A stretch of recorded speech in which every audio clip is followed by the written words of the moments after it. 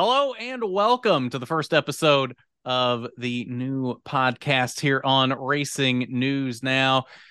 If you are a follower of RNN, you probably know me already. I'm sorry that you would have that misfortune. But if you don't know me, I'm Garth Allan, and my esteemed colleague here I believe it's going to be on my left. Yes, there. Mr. Tyler Guthrie is a face that you may not know, or if you're listening to the audio version, a voice you may not know. So, Tyler, hello, and give us a little background on yourself.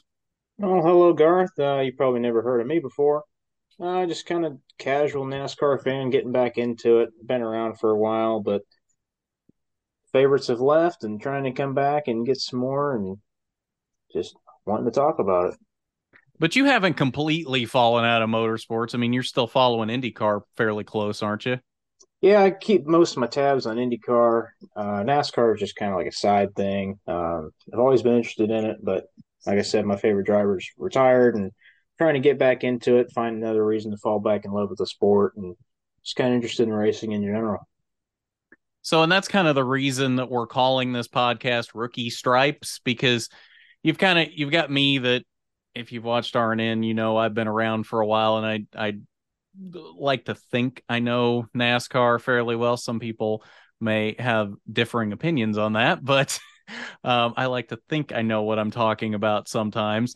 Tyler, on the other hand, is the more casual side of the spectrum, trying to learn things and maybe move from casual into more of a hardcore fan. So at some point, we're hoping we get to rip his rookie stripes off, ergo the title of the podcast. So that is the hope. Tyler, are you ready to get those rookie stripes ripped off eventually? Yeah, see how it goes. I don't have any broadcast or online experience either, so just figuring out one step at a time. Perfect. So this is going to be a disaster. All right. So let's talk about week number one. We've got the start of, well, not technically the start of the NASCAR season this week, as this was not a points race, but the first NASCAR sanctioned event of 2023, the Busch Light Clash at the LA Coliseum. And I think it delivered on about exactly what I expected it to after last year. Tyler, was this your first Clash at the Coliseum, or did you see this race last year? No, I watched it last year, but I remember it not being as much of a crash fest last year. Yeah, especially the end of the race. I think Mike Joy alluded to this on the broadcast at one point. I think we went like the last 60 laps caution free last year or something like that. So definitely some changes this year. And I think a lot of that had to do with this was the first race last year for the next gen car, and parts were very scarce. Not a lot of the teams barely had enough cars to cover each car. A lot of them didn't even have backup cars at that point. So they were a little more hesitant to get to Beatin and Bangin. Now they don't really have a part shortage. They've got plenty of cars. So there's no real hesitancy for that. And things got a little crazy in this race, I'd say. Yeah, you can definitely tell this year people were starting to bump into each other a lot more. It seemed like it was a more gloves off approach than last year, but I think they had a year to figure out how to run at the next gen cars, and everybody feels more comfortable driving them hard into each other. And I think with the composite bodies that the Xfinity Series, now the Cup Series, have been having the past couple of years, you can beat and bang on each other a little bit more than you used to be able to. Well, there was certainly a lot of beating and banging. There was a lot of accordion wrecks in this race that I don't know that we've seen a lot of in the past, where you'd get three or four cars lined up down into the corner. The guy in the back would run into the car in front of him and it would accordion through, and like three or four cars in front of them would be the wreck. It was like one of those what do they call it? An abacus machine. You know what I'm talking about? Where you pull the ball to the side and it comes back and the balls in the middle don't move. The ball on the other side swings out. You know what I'm talking about? Right, I know what you're talking about, and I think it was kind of interesting. A couple quotes from drivers after the race saying they didn't know who to be mad at because there were Mm-hmm. so many people involved. I think we see this every once in a while at Martinsville, but it's never to this extent. Right. Like you might get one or two like this at Martinsville, but this was practically every wreck in this race. And I think a lot of guys were figuring out that they could do something like this and really get off scot-free because the guy that actually wrecked wouldn't know who to blame. Right. That seemed like a lot of everybody's mad at everybody, but nobody could really retaliate. Before we get too far into it, let's go with the race results. Martin Truex Jr. in the 19 for Joe Gibbs Racing kind of ran away with it at the end. Obviously, they kept having restarts after crash, but every restart he's able to kind of get ahead. Austin Dillon, solid result in second place, and his teammate Kyle Busch right behind him in the 8 car for the first time in 2023. Both of them had a good race and had a little bit of teamwork at the end. Kyle Busch kind of let Austin Dillon by when he started banging on him. Kyle was Alex very Bowman, impressive in his first start in the 8 car. Sorry, I didn't I mean to cut you agree. off there. No, I agree. I think he did pretty well. He started kind of mid pack and was always up at the front, but never really made a whole bunch of too daring moves. Fourth place, you got Alex Bowman in the 48. Typical Alex Bowman race. You never know he's there until the end of the race, and you look at the top five, and he's there somehow. Kyle Larson, another quiet race in the 5, finishing fifth place. Tyler Reddick in sixth place, new team in the number 45 car. Ryan Preece in seventh and number 41 for Stuart Haas. I think Ryan Preece did a pretty good race. Got shuffled back a little bit towards the end, but about the last 2/3 of the race, up there most of the time. Ross Chastain in eighth and Denny Hamlin in ninth. They were able to find each other for another wreck to start off 2023. And rounding out your top 10, you got William Byron in 24, another typical William Byron race, I would say. Yeah, so there's a few guys to talk about in there. First off, Austin Dillon, good run in second. What's with the mustache, though? He hasn't had a mustache before now, I don't think, unless I'm forgetting this. He doesn't look right with a mustache. Like, it doesn't fit. It doesn't look good on him.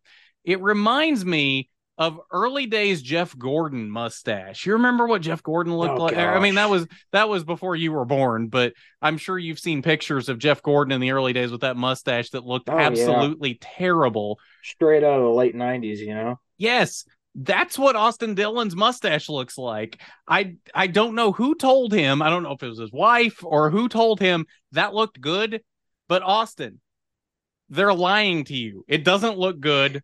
Shave it. You know what, though? What? Mustache may have gotten him second place in the Clash. Maybe. Well, okay. I will believe that if he continues to run well to start the season. If this is just a fluke and he has the mustache for the remainder of the season or however long and he doesn't consistently run this well, it's not the mustache. I did think that a good point that Mike Joy brought up on broadcast was that Kyle Busch is going to be a great influence on that team at RCR. And I think he showed that with the 2-3 finish here at the Clash, first race of the season. Obviously, shaking out some cobwebs, but both of those cars doing really well. Well, and that team needed some veteran leadership because before Kyle, it was Austin Dillon and Tyler Reddick, which Tyler Reddick is a phenomenal talent and is going to have a very successful career. But I don't think Austin Dillon is cut out to be the senior leadership of a team. And I think that was really hurting RCR to have Austin Dillon be that kind of senior guy there. To bring Kyle Busch in with his experience, love him or hate him, he's got the experience, he's been successful. And I think that will help this team. How much it will help this team, I'm not sure because they needed some help. Reddick was able to do some things in that 8 car, but I think we're going to see he's able to do much, much more in that 45 car now that he's got even better equipment. I'd have to agree. And I think that probably Bubba Wallace and Tyler Reddick are probably not considered to be the same level. I wouldn't think so much, but they're kind of up and coming younger drivers. You don't have, I wouldn't say that Bubba Wallace would be a comparison to Austin Dillon in that team. Yeah, Another and I'd like to bring up in 11th place, just outside top 10, Justin Haley. I think he had a really solid run. He got turned around towards the beginning of the race, but clawed his way back up to 11th, and you can can't say that much for a lot of other people that finished outside the top 10. No, definitely not. And Justin Haley was fast in this race last year, so that didn't really surprise me. Actually, he was fastest in qualifying on Saturday. Was it Saturday they had the actual qualifying? Yeah, I Uh, believe so. yeah, so he was fastest there. Almost won his heat race, so didn't really surprise me how fast he was. Didn't I think he should have definitely had a better finish than what he had. I don't know that he was necessarily fast enough to win, but I think he definitely had a top 10 car, if not a top 5 car at the very least. Yeah, it did seem like towards the beginning of the race, he got shuffled back with that spin and then just kind of kept getting in everybody else's accident. And it's hard to move up when you're in mid pack and track that small. Yeah. Kevin Harvick coming in 12th. He kind of brushed the gloves off for a little bit with Todd Gilliland there in the middle of the race. Yes, he did. And there was a lot of that between different people. And I think the thing with Harvick is he did this a little bit last year in this race too. He's not been super fast at the Coliseum either time he showed up. He's not had race winning speed. I don't know if it's that they're not bringing a good car for him in this race or he just has not figured this track out. But either way, he has not been super fast in this race. So I think he seems to go with the mindset of let's build the entertainment. And he ends up just shoving people around and trying to make things exciting. He did it in his heat race where he was just shoving Chase Elliott like every single lap, trying to get that transfer spot in the heat race. And it actually ended up being a super exciting finish to their heat race where Stenhouse and Elliott had gotten a little bit away from Harvick and they were having the battle for the transfer spot. Elliott shoves Stenhouse out of the way into turn one on the last lap, takes that transfer spot. Stenhouse then goes down into turn three, shoves Elliott out of the way, but goes in too deep, opens the door for Harvick to get by both of them, and Harvick beats Elliott to the line by a few inches. Super exciting. And that may have been the most exciting moment of the entire night. And that was in a heat race. Yeah, and then one of the last chance qualifiers with Chase Elliott and Ty Gibbs going at each other at the end was pretty good racing there too. Yeah, I mean, there were moments of good racing, but there was also moments when the pack would kind of get strung out and it just got a little boring too. And of course they'd get bunched right back up when somebody would wreck, and then the whole cautions breed cautions thing that definitely reared its head in this race as well. I think at one point it almost took about an hour and a half to run 20 green flag laps. Yeah, that'll happen when you don't count caution laps. Todd Gilliland and Michael McDowell DNF in 23 and 24th positions. Both ran out of fuel because they weren't allowed to refuel after their qualifier races. Yeah, and that brings up an inherent problem, I think. I don't even know if you can call it a problem necessarily, but it brings up an issue with the whole not counting caution laps to where I bet you they ran at least 50 laps that didn't get counted in this race. Oh, at least 50 laps it didn't count. I think probably every wreck they had 7 or 8 caution laps because of how Mm-hmm. short that track is, but just a little bit of short sightedness from NASCAR for not even allowing them the chance to fuel their cars back up in between their races. Right. Let's see what else we got. AJ Allmendinger in 20th, kind of beating the doors off of everybody the whole race. Chase Elliott, not much happened with him in the final race there in the Clash. He really didn't do much all night. I mean, he didn't really do anything in his heat race. He ended up in the second last chance qualifier, didn't he? He didn't even advance out of the first one, right? Yeah, I think so. And then he and Ty Gibbs had that showdown at the finish, but it was Mm-hmm. the two of them running away from the field for the most part. Yeah. Well, I mean, once you got down to the second last chance qualifier, they were like the only ones that weren't like a Corey LaJoy or a Harrison Burton. That nothing against those two, but they don't have the speed to compare to Chase Elliott and Ty Gibbs most of the time, at least. All right. Bubba Wallace in 22nd. I was actually fairly impressed with Bubba Wallace through the middle of the race. Had a 6 or 7 restart frenzy there with Martin Truex Jr. and beat him off the line every time. Mm-hmm. Yeah, Bubba was impressive. Had a lot of speed, and then he had his little brush up with Austin Dillon near the end. Those two, you could tell almost immediately after that restart. I don't even remember who instigated it, and there may not have even been one of them that instigated it. It was more of they started leaning on each other. One of them started getting irritated with the other, so they shoved them even more, and it eventually escalated to the point where Austin just dumped Bubba. Yeah, And I mean that's short track racing, but it you could definitely see it boiling over for a solid 3 or 4 laps before Austin finally dumped him. right. That's one of those things you see in NASCAR is one of those completely preventable crashes that somebody just lost their temper, and I believe in this case it was Austin Dillon. Yeah. I I was fairly impressed with Tony Stewart's addition to the booth in the broadcast this week. I have been very impressed with Tony every time he's been in the booth because he was in the booth for this race and the Daytona 500 last year. And then there was 2 or 3 other races he was in the booth last year too. And I thought he's always been extremely good in the booth. I thought he'd be a good permanent addition to the booth. But speaking of that, it was just announced, I believe, yesterday that Kevin Harvick will be going full time to the Fox booth in 2024 alongside Clint Boyer and Mike Joy. So I think that's a very solid addition as well. Every time Kevin Harvick, I've seen him in the booth, he has been extremely good. He's done a lot of Xfinity broadcasts, and I think he'll be a very, very good asset to that booth next year.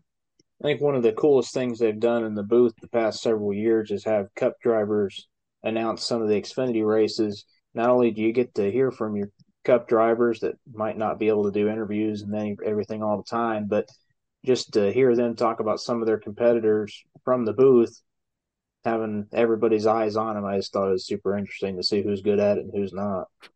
Yeah, and there's definitely some of them that are not cut out for it, that just are not very good in the booth. But then there's others that Kevin Harvick, Kurt Busch, Kyle Busch, even that are very, very good in the booth, and I think would make great assets to the booth when they retire. I'm actually surprised that Kurt has not gone to the booth now that he's retired, because I always thought he was probably the best out of the current drivers anytime they stuck a driver in the booth. So I'm actually surprised he hasn't gone to the booth in some form or fashion, even if it's in the truck booth. I know they had him mostly full time in the truck booth for the last year or two. So I'm surprised that hasn't, or maybe it did stick and I just haven't seen it, but I don't think he's in the booth full time for trucks this year.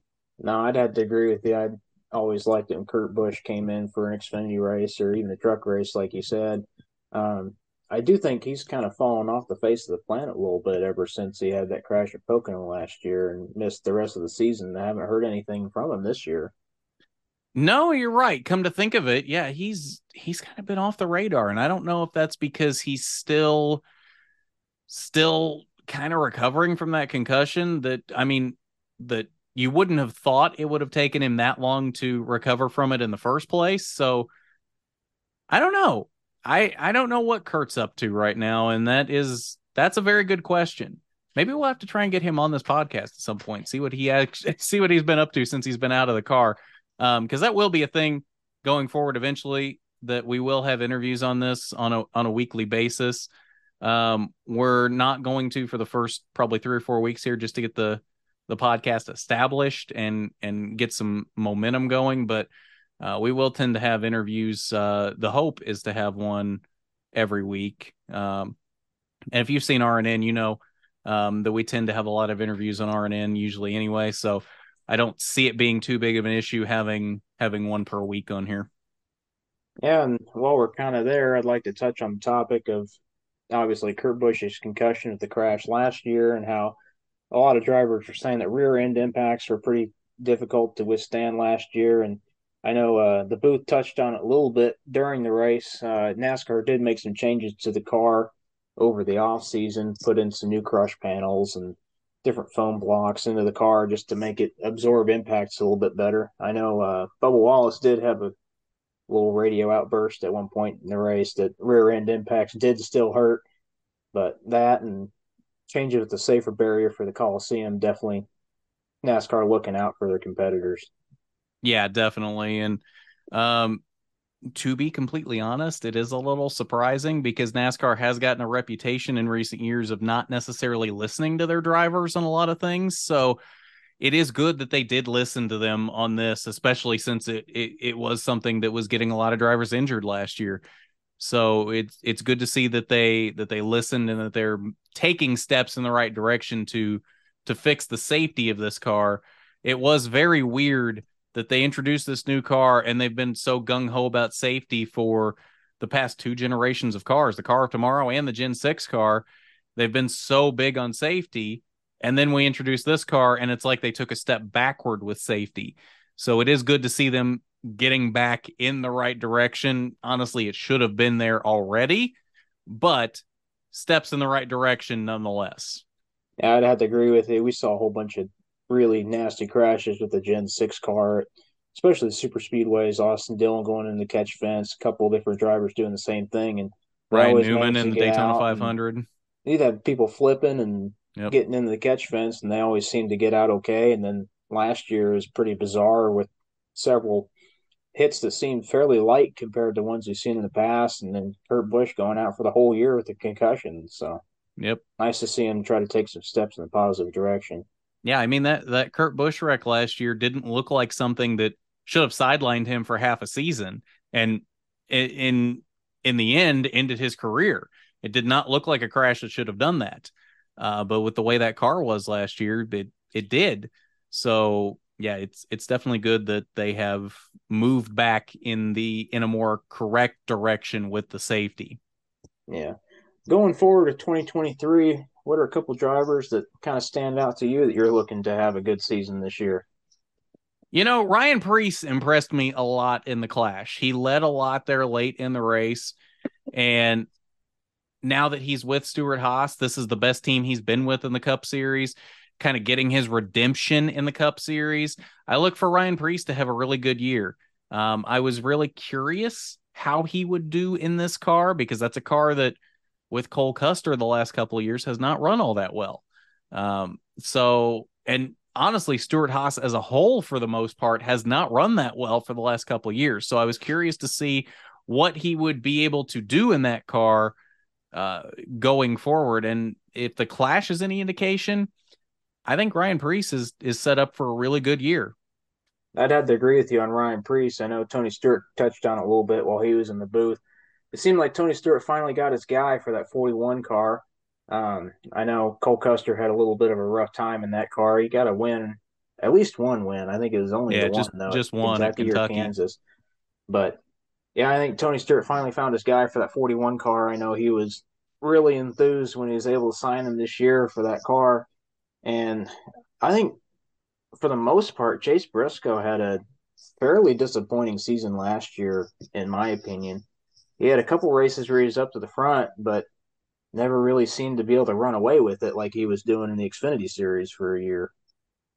Yeah, and I think a lot of that was Stewart-Haas just has been kind of off the last couple of years. Like they're good for two, three, four wins across the entire organization the last couple of years, but not what we had seen out of them in the past, where Kevin Harvick in 2020 winning nine races or nine or 10 or whatever it was that season when he should have won the championship. And I will still stand by that to this day.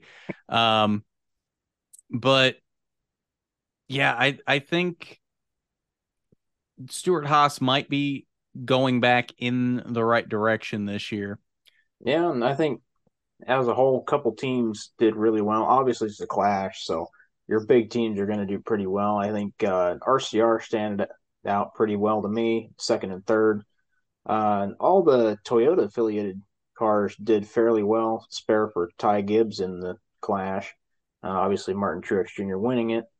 Hendrick, pretty good showing, other than the star driver for Hendrick, Chase Elliott. I know William Byron's kind of working his way up to the front for most of the race and finally got up there and got shuffled back towards the end.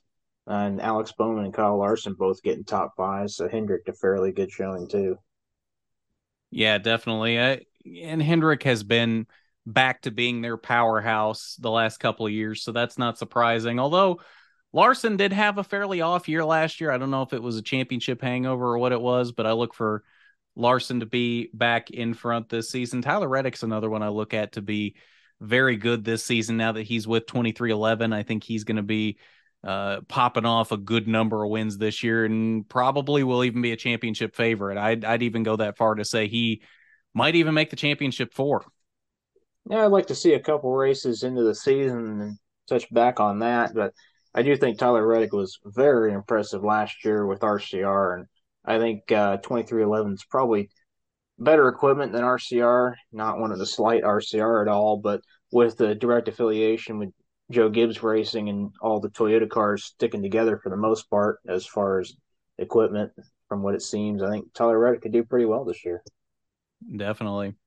Well, I think that's where we're going to have to wrap it up on this one. We will be back next week to preview not only the Daytona 500, but all the festivities of Speed Week. I guess it is now. It's not Speed Weeks anymore. It's only in 1 week now, but Daytona 500, Xfinity, trucks, ARCA, duels.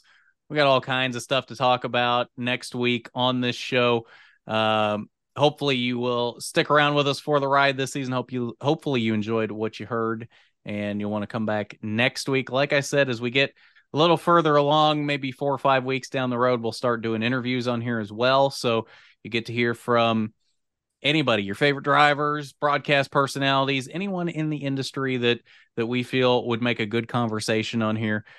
We will have them on. So if you have any suggestions for someone you'd like to see on here, let us know that as well. So I think that's where we're going to wrap it up. Tyler, you got any final words for this week? No, just excited to get the year going and excited to be maybe a bigger part of this NASCAR world for a year. Definitely. Well, we are looking forward to having you be a part of this NASCAR world. And I think that's going to do it. So we're going to wrap it up there. This has been episode number 1 of the Rookie Stripes podcast. That's Tyler Guthrie. I'm Garth Allan on Rookie Stripes podcast for Racing News Now.